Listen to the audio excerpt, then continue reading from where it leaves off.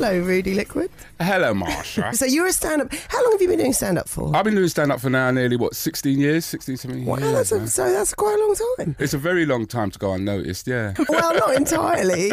But before then, though, you weren't always a stand-up. You ran your own business. That's right. I was a self-employed caterer. I used to wholesale food from Western International. I was into food that was like the Margaret Thatcher era, where she said, get out and get on your bike and do your own thing. And I did that, and then interest rates went through the roof. And then the next thing I knew, I was unemployed and ended up cab driving. How long did you do that for? I did the cab driving for about maybe 4 or 5 years, which is basically where I started writing the comedy, because I was well and truly knocked off, as you could believe, with the way that society had been treating me, considering they said to go out there and do your own thing. And I ended up coming down to the Comedy Store to sort of like cheer myself up. And I remember going to one venue, and the comic was so bad, I told him that he was bad.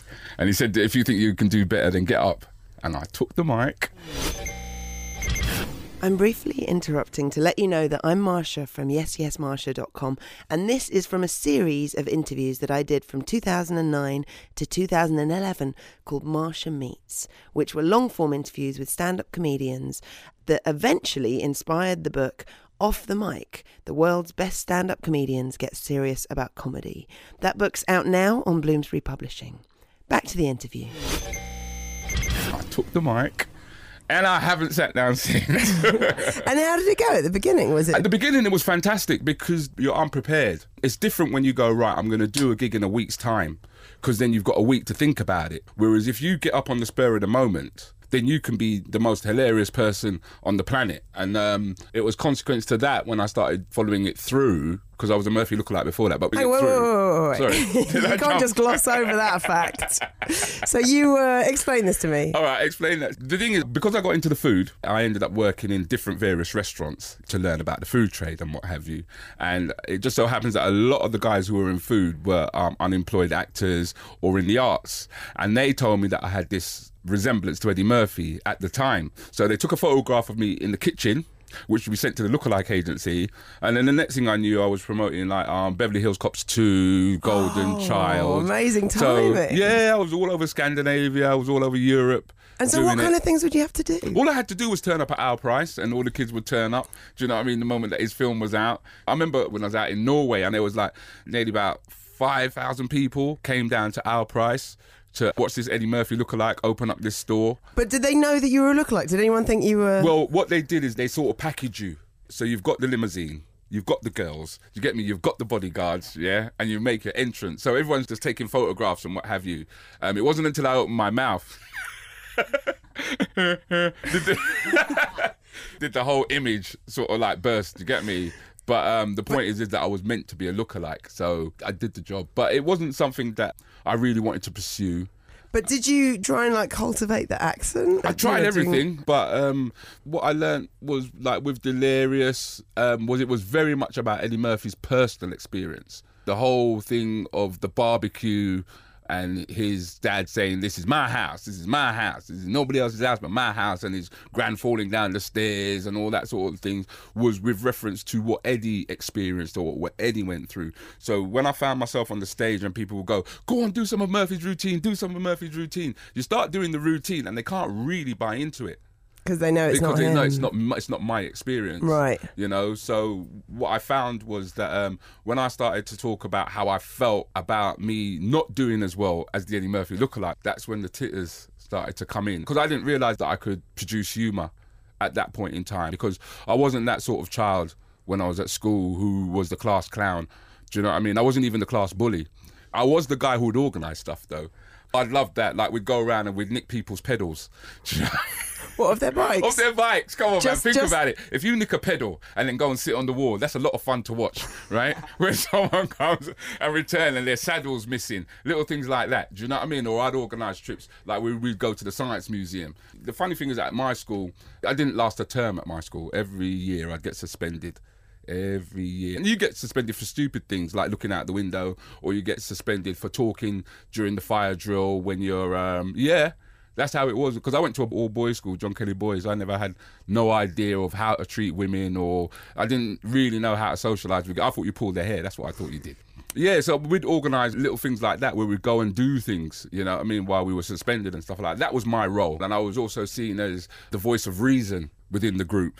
So for me, it wasn't a case of being a bully. It was like if somebody troubled me, then I get the bully to deal with that person. I didn't have to fend off people too tough, or I didn't have to make myself heard, because when I did talk, it was like for some reason, everyone kind of went... You just had natural authority. Yeah, they just sort of like listened. But I didn't understand the power of that even at that time. So you didn't know that you could necessarily be funny. But when you must have been with cab driving, like, that's an opportunity to chat to a lot of people. No, that's an opportunity for people to talk to you. Oh, really? Yeah, because I think the art of conversation is listening. It's not a case of you hearing my opinions all the time. Someone gets into your cab and they start telling you about how they feel. They start telling you about what they think. They start telling you about what they've experienced. Do you know what I mean? And you start adding all that up and then relating it to your own experiences. And then once you go on stage, it's almost like you've created a bond already with people without even trying to make the effort, really. You know, and I found that that's what the cabin brought to me. Okay, so you were doing that, and so the comedy started being successful. You're making a living from it. I sure am. And you travelled out. You went to go and do comedy for the troops. I did, you know. I did. In a bunch of different places. I went to Bosnia, I went to Afghanistan, I went to Iraq, I went to Kosovo. You're not pro-war, are you? I'm not. I'm anti-war. I'm totally anti-war. But I love money. No, it was a case of listening to comedians getting up on stage and talking about these various topics, and kind of feeling that it was quite superficial, some of the things that they had to say. So I always like to go by personal experience. I mean, going out to Sarajevo when Blair suggested that we go out there and we kind of help these people, and you go, well, what are we going out there for? And then when you go out there and you're looking at the buildings, do you know what I mean? And like every building looks as though it's got woodworm, and these are actually bullets that you're seeing. You know, you start to hear stories about the way in which the women were treated, the way they were raped, you know, the genocide that took place out there, and the bombs that are littering the areas as it currently stands, you know what I mean? You kind of think to yourself, well, whoa, this is quite heavy. And not only that, but I think these boys need cheering up.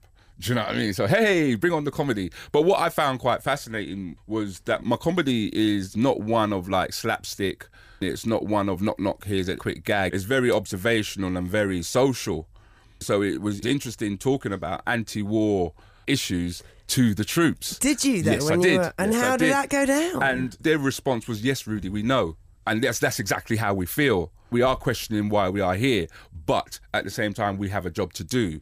Do you know what I mean? And then that's where my respect comes for them and their respect comes for me, because it's not like I'm saying, isn't this a brilliant job that you're doing, lads? And yeah, let's go out and let's kill them. Let's go out and get them. You know, we're having this real conversation.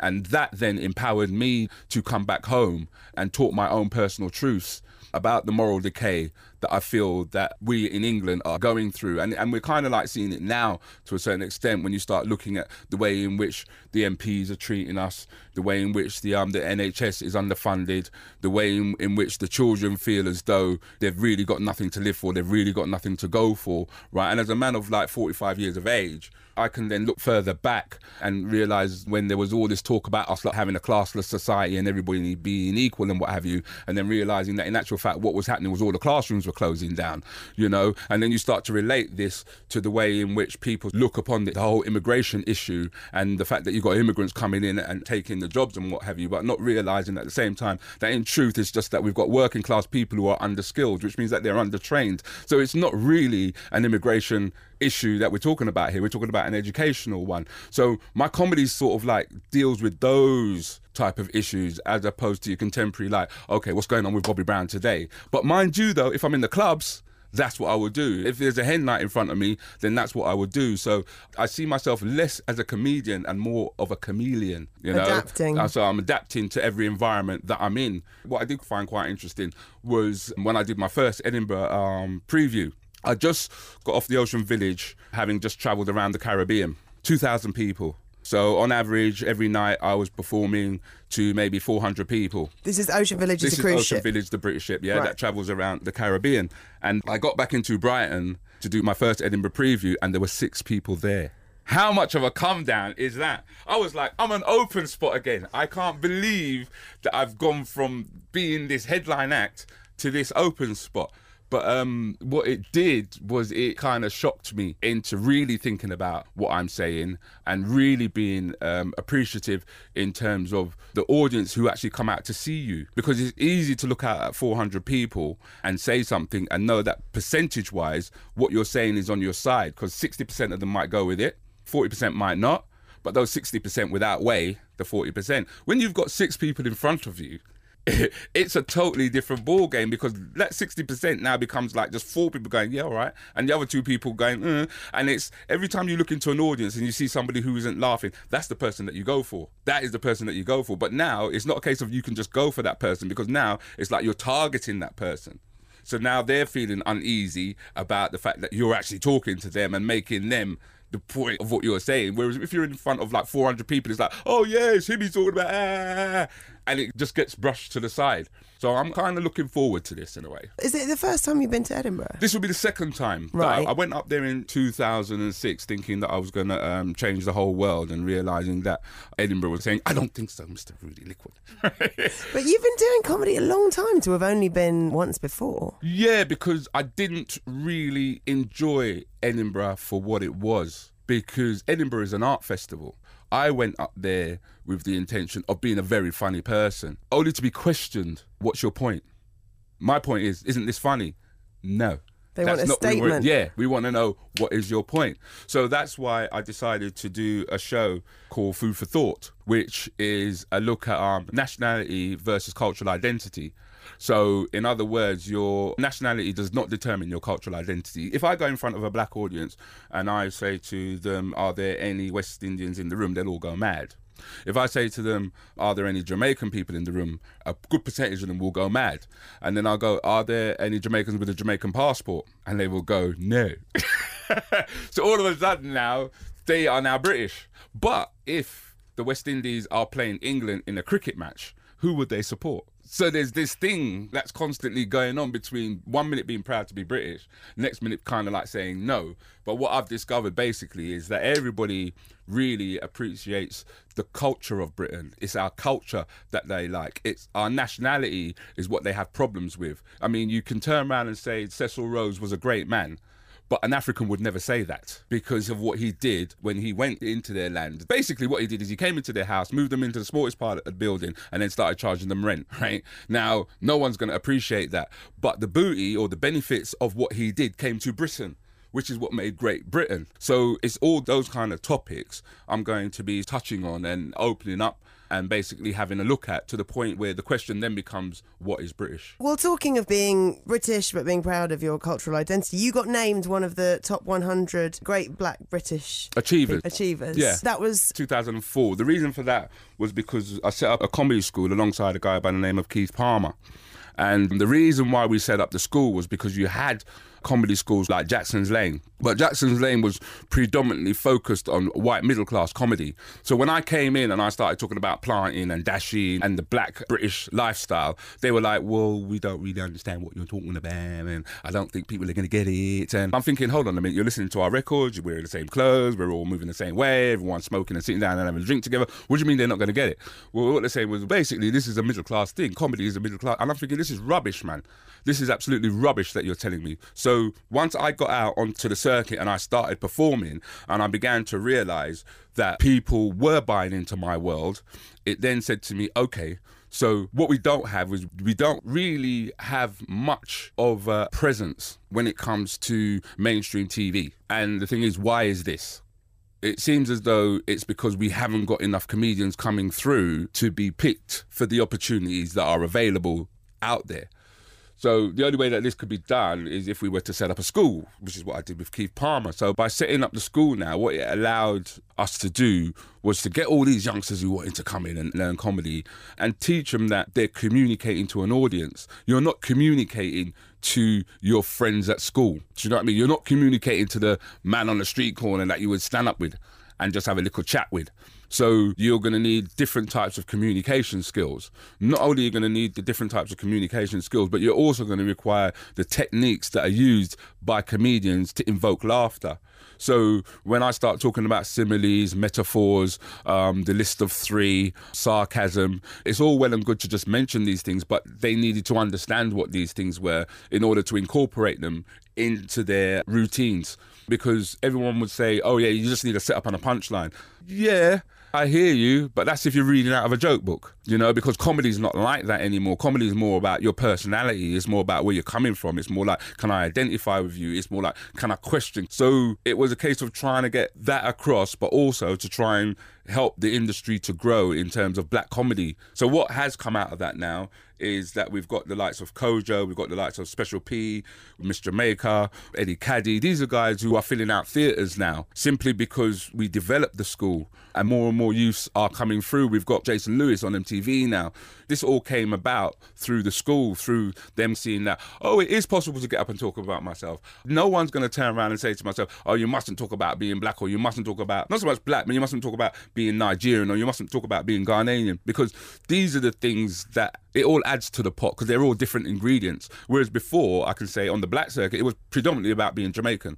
Everything was being about being Jamaican. Now, my parents are South American, which makes them Guyanese, yeah, but I'm black British and I'm born here. So for me, I was getting fed up with hearing about the Jamaican things. So I'd get up on stage and go, I've got a bit of Jamaican blood on a machete. And everyone's like, whoa, because I'm just looking to put them in their place. It doesn't have to all be about you lot. So the Ghanaians started coming out. There's a lot more African comedians out there with stuff to say. And what I found with the alternative circuit, which is now the mainstream, you might as well say, was that audiences like difference. They're interested because it's an intellectual thing on another level. It's like when you reach 25 and you've listened to all the drum and bass, you've gone to all the clubs where you just stand up there and you're just looking for women. After a while, you want to be entertained. And one of the first ports of call, especially with 25 and up, is they seem to end up in the comedy clubs.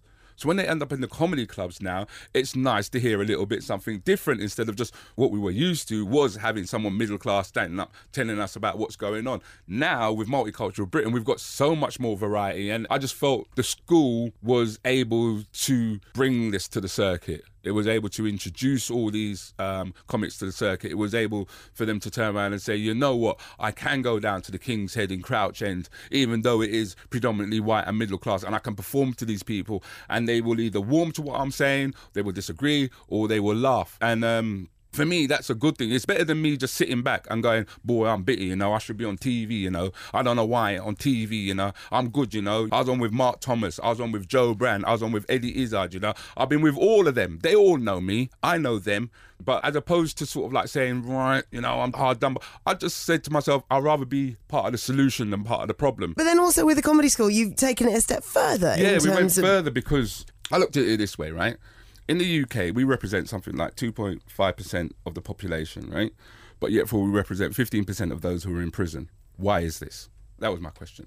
Why are they going back? That was another question. I remember sitting down and watching EastEnders and what was that guy? Dirty Den. Dirty Den came out of prison, landed up on TV, made better of himself. So I said to myself, you know what? Comedy can also help here. So let's take comedy into the prisons. Let's introduce these kids to the arts. Because the one thing that the arts doesn't do is it doesn't discriminate. It doesn't look at your CV and go, oh, I see you've done 6 months. Well, seeing if you've done 6 months, I don't think we want you here. The arts ain't like that. The arts is like, do you have talent? Are you good? Okay, let's run with it. So it was my kind of way, once again, of trying to say, be part of the solution. Don't be part of the problem. Let's go into the prisons. Let's talk to these youths, right? It was a struggle because it was frightening listening to the doors closing behind you. I remember working with a class and like we'd just finished and I went, all right, guys, all right, I'll see you, bye. And the door wouldn't open. And they're looking at me like, you want to get away, innit? You want to get away. And I was like, no, lads, it's not that I want to get away, right? It's just that the door, you know what I mean? It's just it's those little things when you realise your freedom, it just ain't there. It just ain't there. And so you're doing these courses with people in prisons, and presumably it's not just about showing them that they can do comedy, because what it is, the thing behind it is they end up getting key skills, key communication skills in writing, verbally. They get accredited for it as well, which to me is a plus, because you don't want them just coming out feeling that they're just failures in society and there's no place for them to go, which is why we were very thrown when we got the knee-jerk reaction from the newspapers and what have you when they found out that one of the guys on the course was suspected of being a terrorist. Now, I'd much rather know that there's a guy standing on stage telling a bunch of jokes about how he feels about the way that society is treating us than to have him walk out there with a gun and want to start shooting everybody. I understand that people are turning around and saying, well, is this really the right way we should be spending our money? But then if you're not going to hang these people, if you're not going to shoot them, then you've got to think about what you're going to do with them when they come out. So we're trying to do something positive. We've been closed down. That's not going to happen. We can't go back into the prisons now because of all the hoo-ha that has been made up over that. Really? Yeah, which personally I think that's quite sad. But then once again, it's really more about the politics than it is about social welfare for society as a whole. And that's how I look at that. Because it was a knee-jerk reaction by Jack Straw to just go, oh my God, is that how we're spending the money? I didn't know we were spending our money like that. I think, let's close it down. Boom. So was it Jack Straw's decision? It was Jack Straw's decision. Wow. Yeah, it was his decision. The thing is that we've been going for like 3 or 4 years of doing that up and down in the prison. We've even got comedians who are on the circuit now that, whose names I'm not going to mention, but they're out on the circuit now. Have you? Have you had success stories? We've had success stories with prisoners who are in there. We've worked with lifers who are putting on plays and stuff like that in the prisons now. So I think comedy is such a beautiful tool because you can talk truth with sugar with comedy. Sugar makes the medicine go down so much more sweeter. You can be so much more honest about things. It also enables them to sort of like come out of themselves. There were certain issues we had to deal with, like, because I never came across them at all. Like, we'd be talking about stuff like hecklers. How do you do with hecklers? Well, you can either repeat what they say or you can look at them, you can start to ridicule them, you can really take the piss out of them, you know what I mean? And then when I go back to my cell, then what? Oh, I forgot about that. Yes. I see. You've got to... It's a different environment now because normally when we deal with a heckler as a comic, you go home, you go away. I may never see you again. It doesn't really matter. But with these guys, they're seeing them every day. So what we had to do now was we had to make sure that the way they were delivering their comedy and the topics that they touched would give them kudos. So it gave them kudos within the prisons. So their stature would now start to change. So we had to really think about it. It wasn't just a case of going, oh, well, here's an opportunity. We can go into prisons. There's a massive market. It was like, 1, there's all these youths. What are we doing with them? How are we helping them? 2, it became a case of, well, how are they going to socialise while they're in prison? Can we help them with this? And then 3, it was like, something for them to look forward to when they come out. That's wicked that you've had success stories. That's amazing. Yeah. And I'm very pleased with it. I'm proud of it, but it's not something that you boast about. It's something that you just get on and do. That's how I look at it. And I don't know of any other thing that I can do that can give me that kind of self-satisfaction. So your Edinburgh show is called Food for Thought. Yeah, it's running from the 5th of August right to the end of the festival at the Pleasance, and I'm at the Pleasance in the attic. So if you're going to come down to the attic, put on a t-shirt, man, because the weather's so bad I don't know whether to buy a duffel coat and a convertible car all at the same time because you never know what the weather's going to be like, and I don't want no one minging in there, okay? So make sure you bring deodorant. Maybe you should hand it out at the door. I think that would be a good idea, really. Hand out some deodorant. Hey, you're smelling a bit high. You been to the gym today? You been to the gym? They're not allowed in. All right, and your website for all of this stuff is liquid.co.uk, or they can go to hahahehe.com, or they can look it up at the Pleasant, or just Google Rudy Liquid. Rudy, thanks so much for coming on the show. Thanks so much for listening. If you like that, you'll probably love the book that I put together with Deborah Frances-White called Off the Mic, The World's Best Stand-Up Comedians Get Serious About Comedy. So asking them things like, what's your writing process? How do you find your voice? What do you think about touring? How do you deal with hecklers? We interviewed 42 stand-ups, including Eddie Izzard, Sarah Millican, Phil Jupiter, Stuart Lee, Mark Maron. It's out now on Bloomsbury Publishing. If you want to find out more, go to yesyesmarsha.com/off the mic.